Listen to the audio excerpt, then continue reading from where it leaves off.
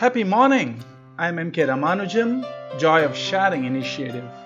Inspired living by reinforcing positivity. What do we have today? Inner transformation.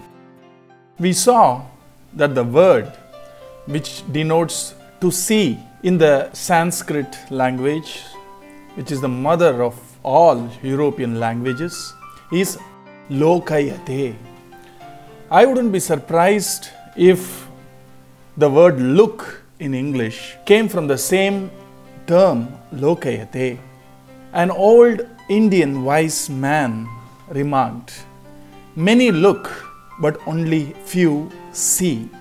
Once a contemporary great wise philosopher was asked, "What have you learned from this world?"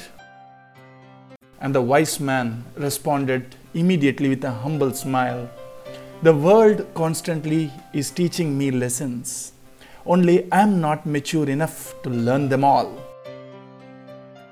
When we are humble, we open our heart to see when the eyes and the brain are busy looking.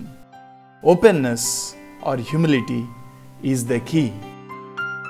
Be happy and spread the happiness around. Have a great day.